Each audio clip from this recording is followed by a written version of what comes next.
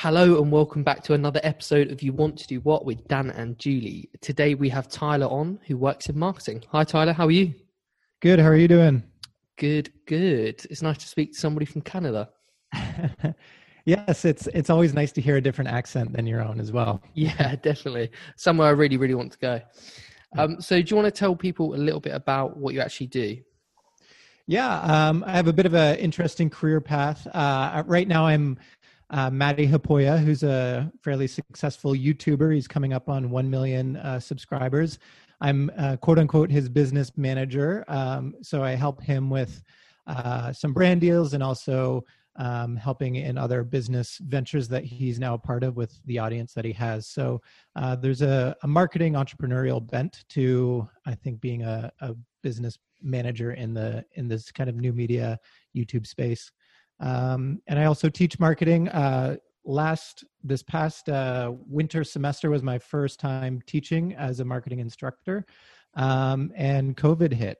So it was an interesting experience from face to face, and then kind of quickly moving to Zoom classes as well. So, and right before that, I was in e-learning. So I think my background has been a lot of digital media and content development. And I can see a lot of parallels between the e-learning stuff that I've been a part of in marketing and being a part of a startup there. And then also, dovetailing that into YouTube, which I think one could argue that YouTube is a giant learning management system with so many different things to learn on it. So it's interesting to see the parallels from hop to hop to hop. And just to preface, there was one in-between job there where I was a director of operations at my church. So I learned a lot about systems and structures and building for scalable growth as giving and locations grew for our church as well. So all of those four things seem to culminate into this entrepreneurial yet business-minded marketing side of me, I guess. Yeah, there's a real depth and variety there of the marketing world. Yeah, I think originally I thought I wanted to get into marketing and work in an ad agency and kind of just work my way up the standard ad agency model using my creativity. But this career path, which I couldn't have predicted, I see a lot of parallels and, like you said, depth, where I think I have a unique view coming from so many different random perspectives in the marketing world, but they're all kind of tying together I think in this new digital media space that I'm in now. Yeah, so, I'm super interested in the whole marketing world and different aspects of it, and your career path and what you do with Matty and YouTube and everything else is probably maybe a better way to go than the traditional model now. Yeah, actually, it was a big decision that I made when I first came out of school. I went to Ryerson University in Toronto. I graduated with a marketing management Bachelor of Commerce degree, and then minoring in business law. And I graduated in 2008. So I was looking for jobs September 2008 in marketing, right when the market crashed. Oh no! So not a great time to start your marketing career. So all the ad agencies that I was applying to, half the staff that I was emailing trying to get a job didn't even know if they would have a job in a couple weeks' time because everyone was cutting their marketing budgets. So with kind of my tail between my legs, I moved back home in with my mom. And back to my hometown, there was this healthcare training and consulting company wanting to get into e-learning and move a lot of their face-to-face training into an online format. So they were looking for a marketing person, and I kind of squeezed my way in there, helping out the marketing consultant at the time. And then within a couple months, kind of took it over from him just because he was a marketing consultant and very expensive. And I was a young-blooded marketing guy who had something to prove. So I kind of jumped in there, and quickly I found that, the experience that I was gaining there was invaluable. I was making probably a third of what a lot of my friends were making who had a similar degree. But I kind of felt that, this career path, or at least this experience for this time, was going to be way more valuable than kind of working up a traditional corporate hierarchy job.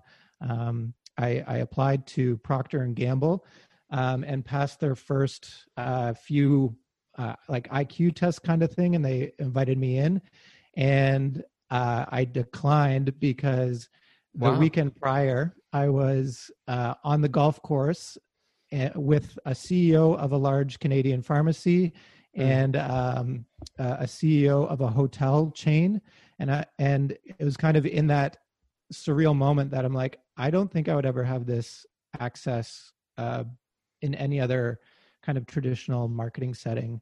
No, that's good. That's a good golf course. Where do all these CEOs play? Yeah, it was a golf tournament for this healthcare training and consulting company. I just lucked up and got paired with these very smart people. They were asking me questions, as if I knew things about marketing. So it was kind of a surreal and yet humbling golf game. So that first job with the e-learning, that obviously taught you a lot. It's sort of like a very ground level starting role.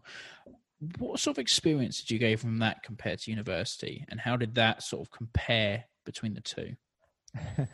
Yeah, I remember, my first couple weeks doing this job, I was like, oh goodness, I should have paid way more attention in university to these marketing classes. So I actually went back to some of my marketing textbooks and, was looking things up about, business plans, marketing plans. Even though you do them for projects, you're kind of doing them in university to sort of in 1 year. And then once you've done that project, it's sort of left to the side until you have to recall it at some point. Yeah. And then I was like, oh dear, I need to actually like start applying some of this. Oh, this stuff actually, makes sense in the real business world. So I started, digging into that. But, I think there's a lot of intangibles that you receive when you're kind of thrown into the mix of it. So we were the first to market online training solution for long-term care and retirement homes in Canada. So we provided a lot of the compliance training that legislation needed healthcare workers to do every year, so that different long-term care and retirement homes could actually stay open and have their staff trained properly. So we were the first ones to do it online. So right from scaling, I think when I started, there was one signed contract by this marketing consultant and less than 100 users. And when I left 7 years later, there was 26,000 users across Canada. We partnered with some provincial organizations. So we were their number one online training provider for the province, for that particular provincial organization, for their long-term care or retirement homes. And people started liking the way that we were packaging and producing our training. And we started getting some companies wanting us to produce their training like we were producing our own, and then also host it. So by the end of my experience there, we were almost like creating this really nerdy Netflix where people could log in to our platform and take our training course, or if they a particular vendor, a healthcare vendor was on our platform, you could take their, training on, their oxygen machines or something like that, depending on what vendors that particular long-term care retirement home had. So it was a very nerdy and unexciting space, but they were doing some really unique stuff. So, I was relating to Netflix at the time that they were growing, but in a totally different context for my own. Yeah. And how sort of flexible and adaptable are the skills in marketing that you have to apply to different sort of genres? So could you sort of take your marketing skills and apply it to the sports or music industry? Yeah, I think one of I was at an e-learning conference in Orlando, Florida, and this was probably 2009, 2010, and there was a panelist. I believe his name was Lance Dublin. He's a kind of big in the e-learning industry, but he was asked a question on a panel, and the question was, how do you see content marketing and e-learning coming together in the future.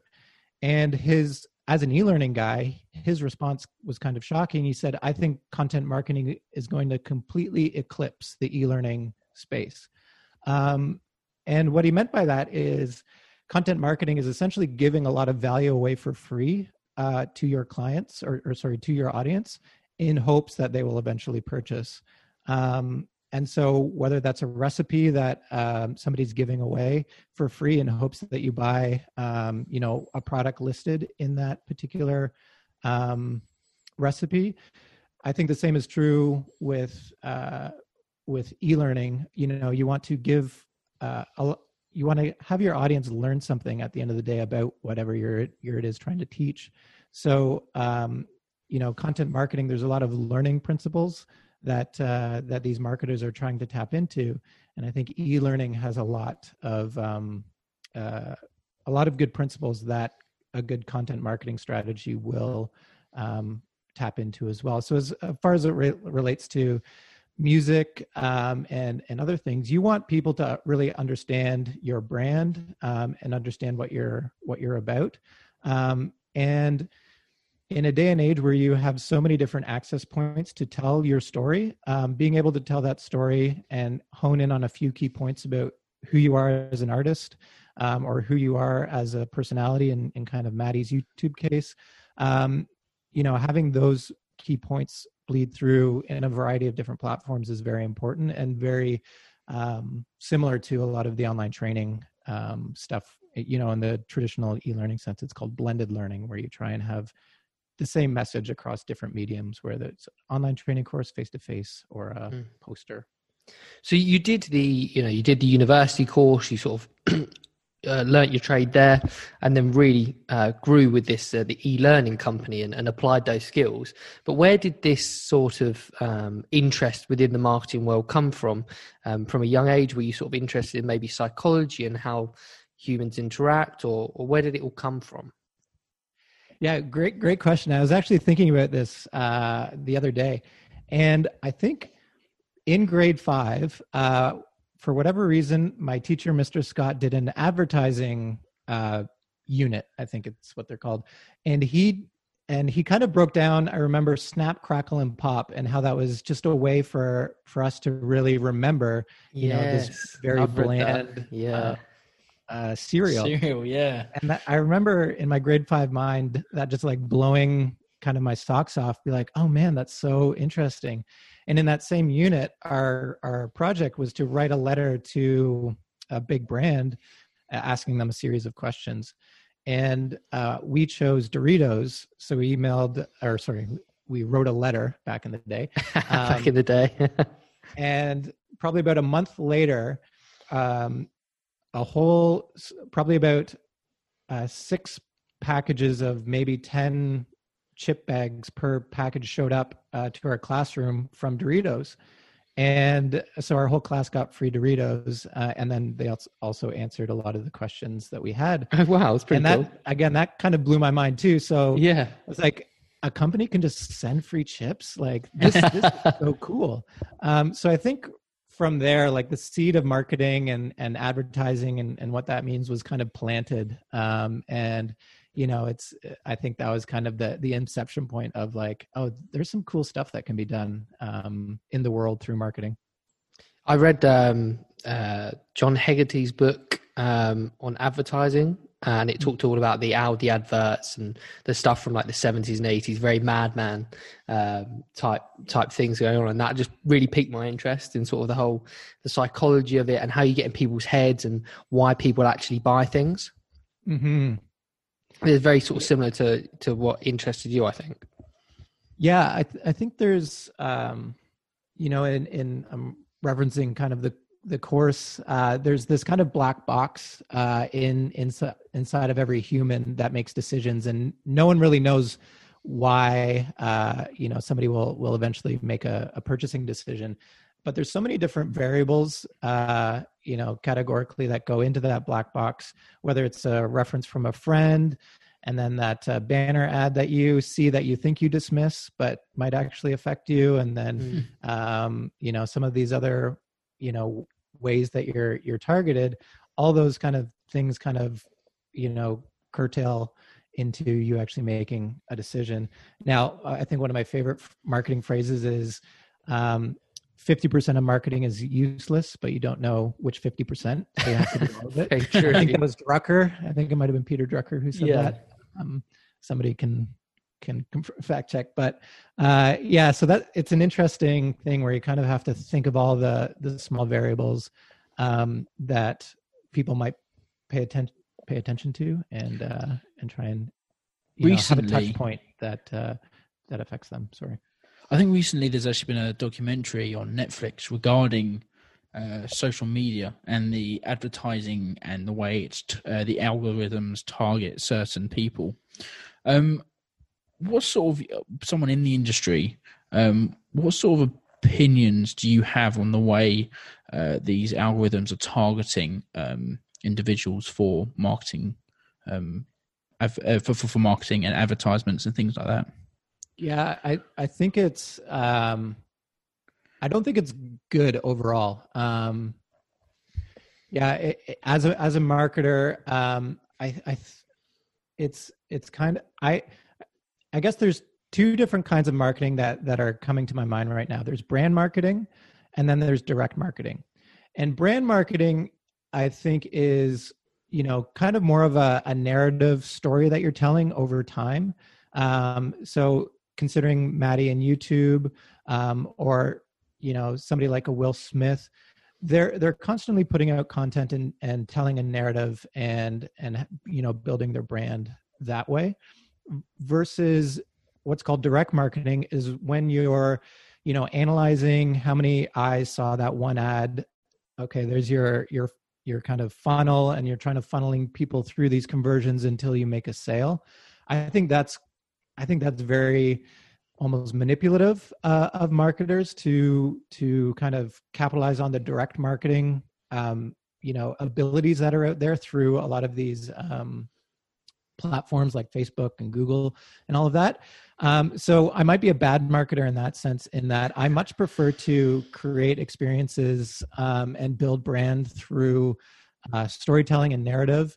And I think that's what ultimately gravitated me towards YouTube is, I think the future is in people connecting with people with this audio and visual video revolution that's happening.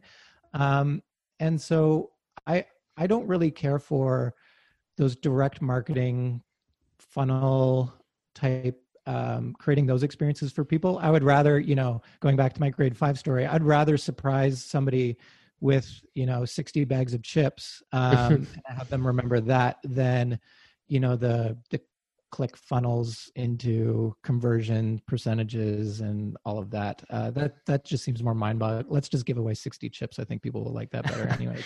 I think the direct marketing comes from a lot of look to short-term gains. If you run an ad on whatever social media it be, you're going to look to achieve the short-term gains and look at all those metrics. But the brand marketing is certainly longer term and probably things that you will look to buy with quality. As you get the story, you fall in love with that product and company a little bit more, I think. I think that's, you hit the nail on the head being short term. I think, I think direct marketing, if you have numbers you need to hit and stuff like that, those can be, quick wins for a company, but ultimately you might be sacrificing your brand overall, your long-term brand, to make that short sale. That is actually, might be the opposite of what your brand ultimately means, but you got the numbers for that particular quarter. Yeah. Whereas I can imagine yourself and those people in that class who got those 3 bags of Doritos probably impacted them over their whole lifespan. They'll probably, whenever they see a bag of Doritos, they'll think about that. 100%. I think for the next 2 years, I only bought Doritos at the corner store near my house, just because they got me that way. I think the thing that put me off of marketing a little bit, I have to say, is that, like you said earlier, when somebody says 50% of marketing is kind of wasted, but we don't know which 50, there's been a real push in the last 10, maybe 20 years to try and analyze every little thing a marketing budget does. And I don't think you really can analyze it. I don't think I think it's incredibly hard to actually pull the value from what it is. You kind of just have to put this stuff out there and go, well, hope some of it sticks. Yeah, I think if coming from the train, this is where my e-learning background comes in. If I put out a course and no one we always, sorry, I'll back up. We always say that the attitudes that go into training often dictate the amount of content retained. So if somebody goes into training with a positive attitude, they're more likely to retain the content than if they were to go into training with a negative attitude. So we tried to brand our e-learning in such a way that only had positive touch points, even leading up to them taking the course. So we would have posters with Olivia the Online Owl, who is this bright, colorful. She would have, corny jokes on some of the posters that would be around these healthcare facilities. It's kind of cheesy, but it also worked at the same time. So we always were trying to build those positive touch points. So if you are defaulting, I think, to these direct marketing tactics, you probably aren't putting out quality content that people actually want to watch in and of themselves. So if you have to, I think, resort to some of the more clickbaity, ClickFunnels, type strategies, I wonder if you were to funnel some of that budget over to more of a narrative brand telling side of marketing, how much more long-term engagement you would have with your audience. And I think that, you're in those scenarios, you're allowed to do a lot more because it's more brand, it's more vibe, it's more feeling oriented than just, trying to, have that clever piece of copy that gets somebody to click on something. And before they know it, they bought too many of the thing that they don't even need. So what would be some of the personality traits that you would think somebody needs to have to really succeed in marketing these days? I think a very personable approach and somebody who understands, I think, the needs. There's Donald Miller, and I'm not sure if you're familiar with him. He's an author, but then more recently is doing a lot of marketing consulting, and he's developed this thing called StoryBrand, and it's essentially understanding the narrative of your brand through a story arc or a story framework. Mm-hmm. And he says, I won't go through the whole thing, but he says there's 7 main connections to a story.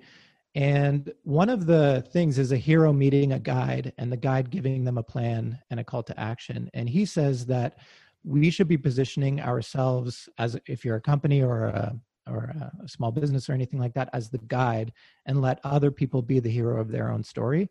And too often, I think companies try and be the hero of other people's stories instead of being that guide that comes alongside and says, we empathize with kind of what you're going through, and here's a bit of authority, not in an arrogant way of how we can help, and we hope you choose us. So I think there's some narrative work that can be done, and I think if you understand story, you understand people. So I think, I think I much prefer the people narrative storytelling side of brand building. So what would an average day be like for you? Yeah, good question. So during this COVID time, I've been working from home. More recently, I've been going up to Maddie's studio 1 to 2 times a week. So a lot of it is, combing through the emails that come in for Maddie and working with some of the brands that are interested in working with Maddie and sorting through which ones are appropriate and which ones aren't. But we also help a few other YouTubers behind the scenes as well. So we do a lot of kind of this brand identity stuff and help them kind of refine who they are as a quote unquote brand. Mm-hmm. I wouldn't say in a businessy way, but, helping them have a foundational identity so that, if they do get those negative comments, if you want to have the right negative comment. So if somebody says something about you it could actually reaffirm the identity that you're going for. So helping people kind of bolster their kind of online persona or online brand. I do that with some YouTubers as well. And I also produce the podcast, The Maddie and Pete Show. So depending on when they shoot that, I might be editing and post-producing some of their podcast. So, and also there's bigger opportunities when you have an audience the size of Maddie's as well. So there might be other business opportunities or digital products that we can put out that will help his audience. So it's a very entrepreneurial endeavor, whereas I think traditionally management is seen as like, I have all the connections and help people out.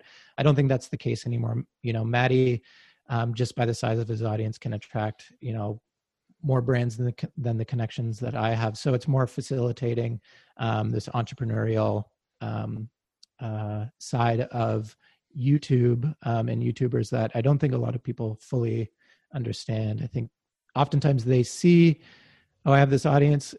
If I get a brand deal, I've made it as the pinnacle as a YouTuber. But I think there's so much more. It's so much more around platform building and getting a particular message out, your message as an individual out to as many people that will listen. And how are you finding the day-to-day of being the marketing instructor as well for university? Right now, that was a one-off semester contract, and that particular university I was working with does it in the winter semester. Okay. So I'm not sure what they're going to be doing in the winter with COVID, and I think they're doing like Zoom classes. I don't know if I want to do that experience again, if I'm honest, as an instructor. So, but I do have all the content developed. So I'm actually thinking about putting it out online on a YouTube channel, because I do know a lot of people aren't going back to school. They don't want to pay large tuition fees to. It kind of doesn't make sense anymore, does it? You know, with this whole COVID thing, if you're not in person, then like you said earlier, YouTube is a huge library of knowledge, essentially, isn't it? It really is. And so I can see that there's still going to be hopefully a lot of people that still want to learn kind of an intro to marketing understanding, but you know, they might not want to pay $1,000 or $600, whatever it is for a course, to you know, get that checkbox in a university. So I think I think COVID has put some pressure on universities to really explore what the value is. And I think mostly the value is getting that piece of paper, and society saying that, oh, you have a piece of paper, you're cut out to do such and such a job. But like I said before, you know, when I first got into my first job, I cracked open a marketing textbook because I wasn't really paying attention, because I didn't really understand. I got good grades and all that, but I wasn't paying attention in a real life business context. I was more doing it for the grades. So how accessible is a career and a job role similar to yours without that degree? This is where, you know, I think society is playing a role in that it seems to, I think right now, overvalue certain degrees from colleges and universities. Like 100%. I still want my doctor. Yeah. I still want my doctor to have gone through full med school, for sure. But, you know, looking at Maddie Hapoya's channel, you know, he's teaching filmmaking, photography and camera related things. And he didn't go to film school, and we're almost encouraging people not to go to film school because you can learn a lot of this stuff online. And I think, you know, at the end of the day, a client just wants his video to look good. He doesn't really care if you've gone to film school or not. So I think there's certain industries that society might start realizing doesn't need a particular degree behind it to execute the things that it needs to do. So I think business, entrepreneurship, marketing might be one of those particular things.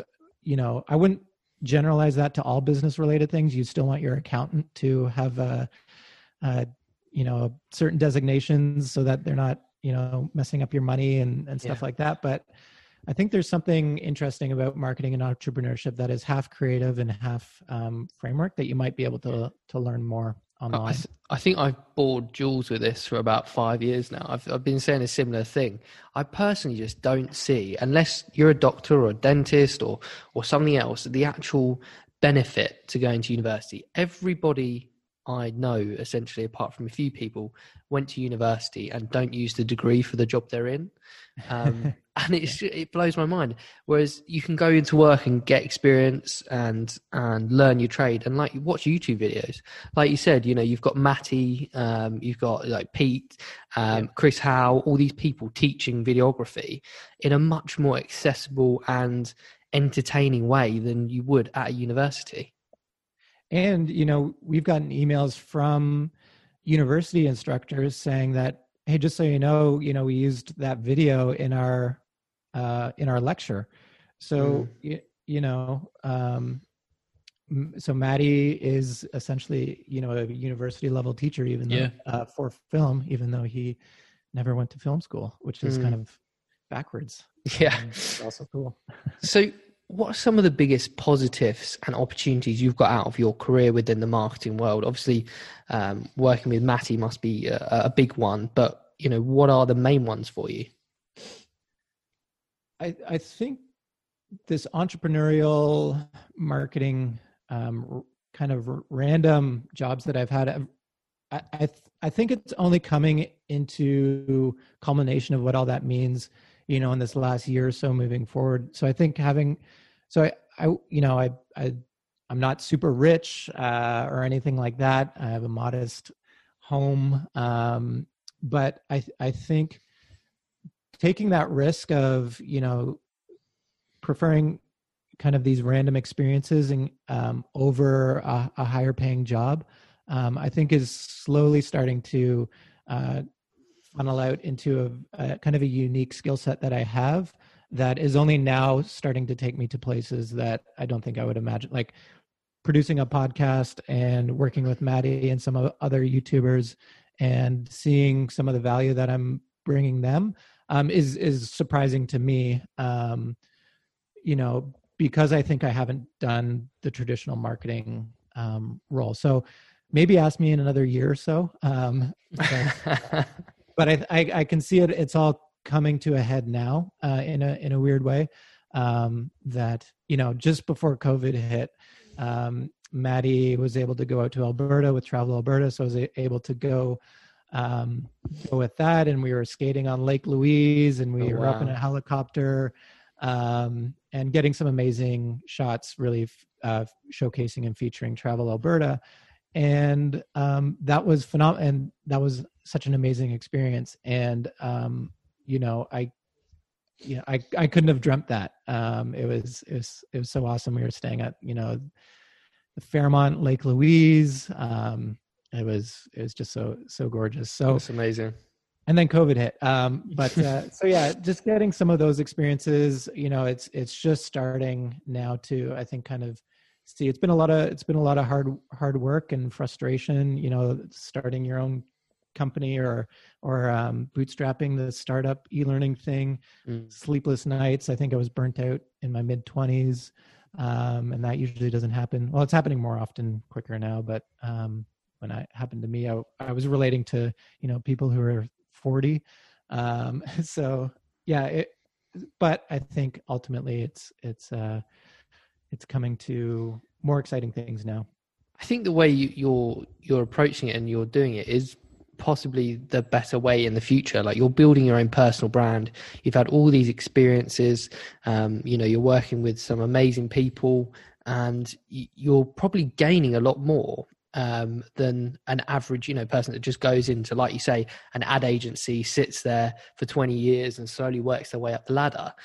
People will come to you because you've worked with these people and you've got these experiences over them, possibly because they can find you online. Yeah. And I think just the other week, I was kind of reflecting on my weird career, and I got into marketing because I saw it as the more of the creative side of business. But ultimately, I wanted to get into film, and the reason why I liked film is because I thought it was just so cool. I was always making, dumb videos with my friends throughout high school, and making mini videos, and I loved doing that. And the only way that I saw that I could make money with my creativity was through the traditional marketing and advertising route. And then this creator space really opened up in the last 5 years or so, where I kind of realized that, I'm almost trying to shed this marketing brand that I have on myself right now, because my original desire was to just do cool things with video. And, in a roundabout way, marketing has allowed me to do that. But, fast forward 10 years and this whole creator YouTuber space has opened up where you can make money, with your creativity, and it doesn't have to be through a traditional advertising or marketing agency. So I'm excited again to kind of see where this all goes moving forward. That's good. And what would be some of the less favorable aspects of the role and the career? Yeah, I think coming from the entrepreneurial side of things, I have high expectations of myself. So I can be my own worst boss.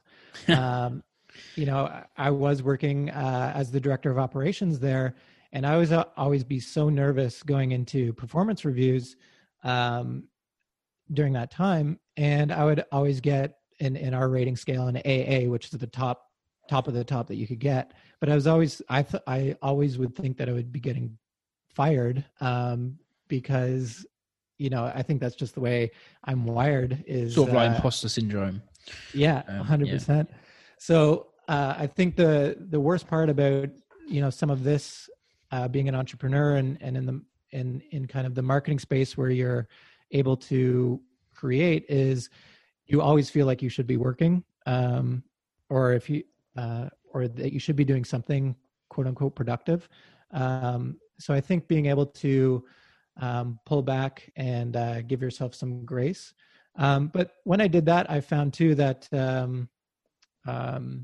there's the opposite is just as destructive as well. So there's burnout on one end of the spectrum, and then there's rust out on the other end of the spectrum, where you don't really care about what you do. And I've kind of felt that in my director of operations role, which was kind of looking back on it, operations is the opposite of marketing in entrepreneurship. It's trying to pull back an organization to make things organized and all of that, whereas marketing and entrepreneurship is pushing forward.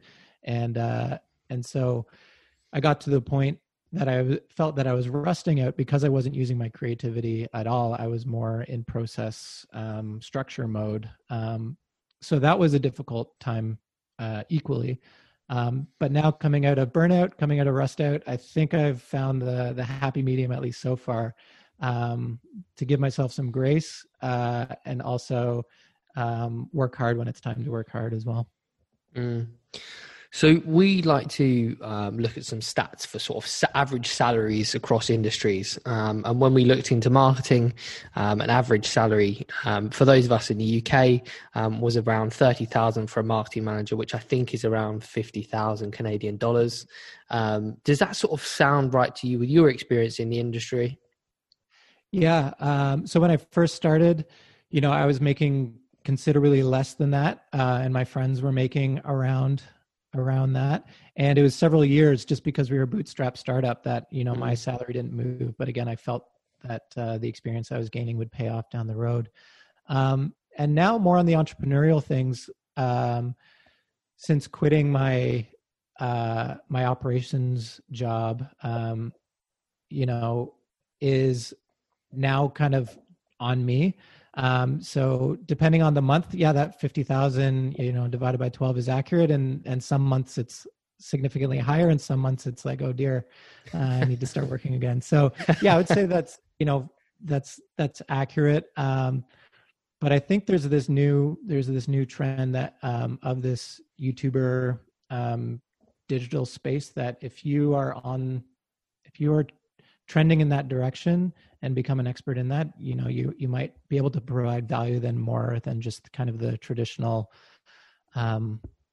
marketer who's relying on a lot of those direct marketing stats and funnels and stuff like that. Okay. What would be something that's not in the job description that you have to deal with maybe a day to day or every now and then?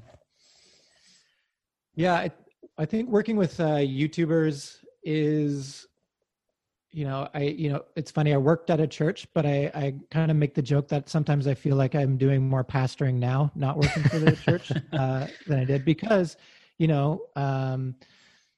negative comments these are people in these videos who are also kind of their own entrepreneurial brand and all of that. But at the end of the day, these people are putting themselves out there online, and which can be a very toxic place.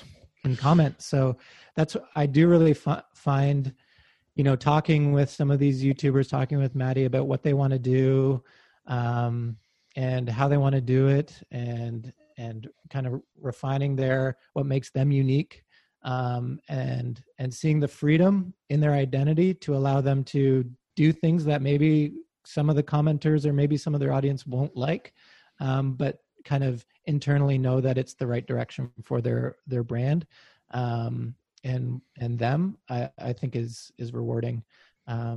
So I think, helping encourage unique perspective and unique identity despite what the audience might want somebody to do, I think is rewarding.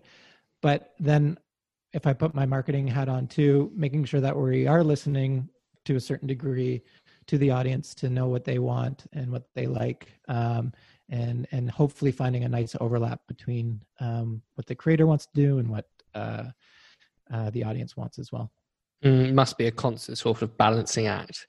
But how does somebody sort of progress within the marketing industry? And also, it might be quite interesting if you've got any tips for how somebody might progress on YouTube as well. Oh dear. So within the marketing industry, I don't even really know, because I think my career path has been quite random. So I wouldn't even know how to scale the ad agency, hierarchy. But I think ultimately, I remember, this is one thing I do remember from university, is I was sitting in an online marketing class, and the teacher or the professor said that memos are going to be your most important tool when you're starting out in a job. And he said that if you recognize a trend or something that your organization or business is not doing, write a 1 to 2 page memo that's very well researched, very, very well written, about how this company or this organization should go after this particular opportunity and why. And put your name on it, put the date on it, all of those things. And it'll, if it's a healthy organization, it should get passed around to the right people. And the example he used was, I think it was IBM or Microsoft or something like that back in the late 80s or early 90s. Some guy, a lower level employee, wrote a memo about how this computer company should look at this internet thing and maybe build structures or hardware that can tap right into this internet thing on a computer. And so from what I understand the story going, he wrote this 2-page memo, very well researched, and had stats and all of that. And it worked its way all the way up to, I think it might've been Bill Gates. I think it was Microsoft. And then this guy ended up being put in charge of the internet, the head of internet. Wow. At Microsoft. I don't know if this is an old wives' tale in marketing or not, but I should have probably looked that up. But I just remember that story. And since then, I've made it a point to every once in a while, if I see opportunity or trending things, to put it in a 1 to 2 page memo, send it to the owner of the company, or the investor, or when I was in my director of operations role, my boss, and have them have a look at it. I think that's a really, really good point, because I think definitely. A lot of people get scared about treading on toes and, worrying that they're going to piss certain people off. But if you've got an idea, then you should go for it. Absolutely. Mm-hmm. Yep, definitely. And so, would you still go into the industry knowing all you know now? I think if I knew it would work out the way it is, I would say yes. But I think, if I were to look back and see, I somehow canceled my university applications for film school, I think I would still push harder to keep my creative film career alive, because I think that was a passion of mine that I just let fall by the wayside, thinking it wasn't as important anymore, because I guess I'm a marketer now. So I would say, I looking back, I would still push towards a passion, and I think now, watching these YouTubers and seeing them do their thing, I'm like, oh yeah, this is actually really cool. So it's inspired me to get a camera and start recording some of the stuff on my own and kind of getting back into it. And yeah, so don't ignore your passion at the end of the day. So I would change that a little bit, but I also enjoy where I'm at right now too. I think we talked a lot about, building sort of a personal brand and forging your own sort of career path. And social media and YouTube is a big part of that. Have you got any sort of maybe tips or a bit of insight knowledge on how to maybe grow your YouTube in a certain way? Yeah, I think the traditional way marketers think is you see a group of people, and you're like, okay, I'm going to build a product that helps that group of people. So you go through the 4 P's of marketing: product, price, place, promotion, and work on your messaging and sharply communicate to that group of people, and hopefully and in hopes that they will buy your product. And I think the new way marketing is working is kind of going back to the passion thing, is find something that you really enjoy doing, and whether that's cupcakes or marketing advice or filmmaking, whatever it might be. And if that's a passion of yours, just start sharing online, whether YouTube and other social media platforms. And the more consistent you are in that, I think people will find you. So I think it's kind of an inverse marketing system right now, where you just kind of share a passion, and if you're consistent about it, people will find you and will follow you about it. I have this triangle that I often reference. On one point, there's relevant content. On another point, there's production value, and on another point, there's consistency. And if you have 2 out of those 3 things, I think you can grow a following in social media. So if you're consistent and have really good content, your production value doesn't have to be that good, because you're providing so much value. If you're consistent and you have high production value, your stuff looks amazing. Your content doesn't have to be that spectacular, because it's just so nice to look at. And if you have relevant content and the production value is very high, you don't have to be that consistent, because when you post, people will know that it's something awesome. So I think focusing on 2 out of those 3 things, whatever works for a particular individual, should help them out. Well, thank you so much for coming on, Tyler. We really enjoyed chatting to you, really sort of in depth and a really interesting career path. Yeah, it's great to be on. Happy to join you guys as well. Thank you. Where can people find you on the internet, social media, and all that? Yeah, on Instagram, Tyler Richard Wells. On Twitter, Tyler Rich Wells. And I actually just posted my first YouTube video on kind of brain dumping and brand identity and reducing stress and anxiety if you're a small business leader. And so that if you can search Tyler Wells on YouTube, I might pop up, but still very small, so I might not. So Instagram's probably the best place. I saw your clip on Instagram of that. Quite funny, a few little outtakes and whatnot. Yeah, I can't say my... Thank you so much for coming on, and we'll be sure to tag you in all our social medias as well. So thank you again, Tyler. Thank you, Tyler. Really appreciate it. Sounds great. Thank Cheers. you. Bye. Bye.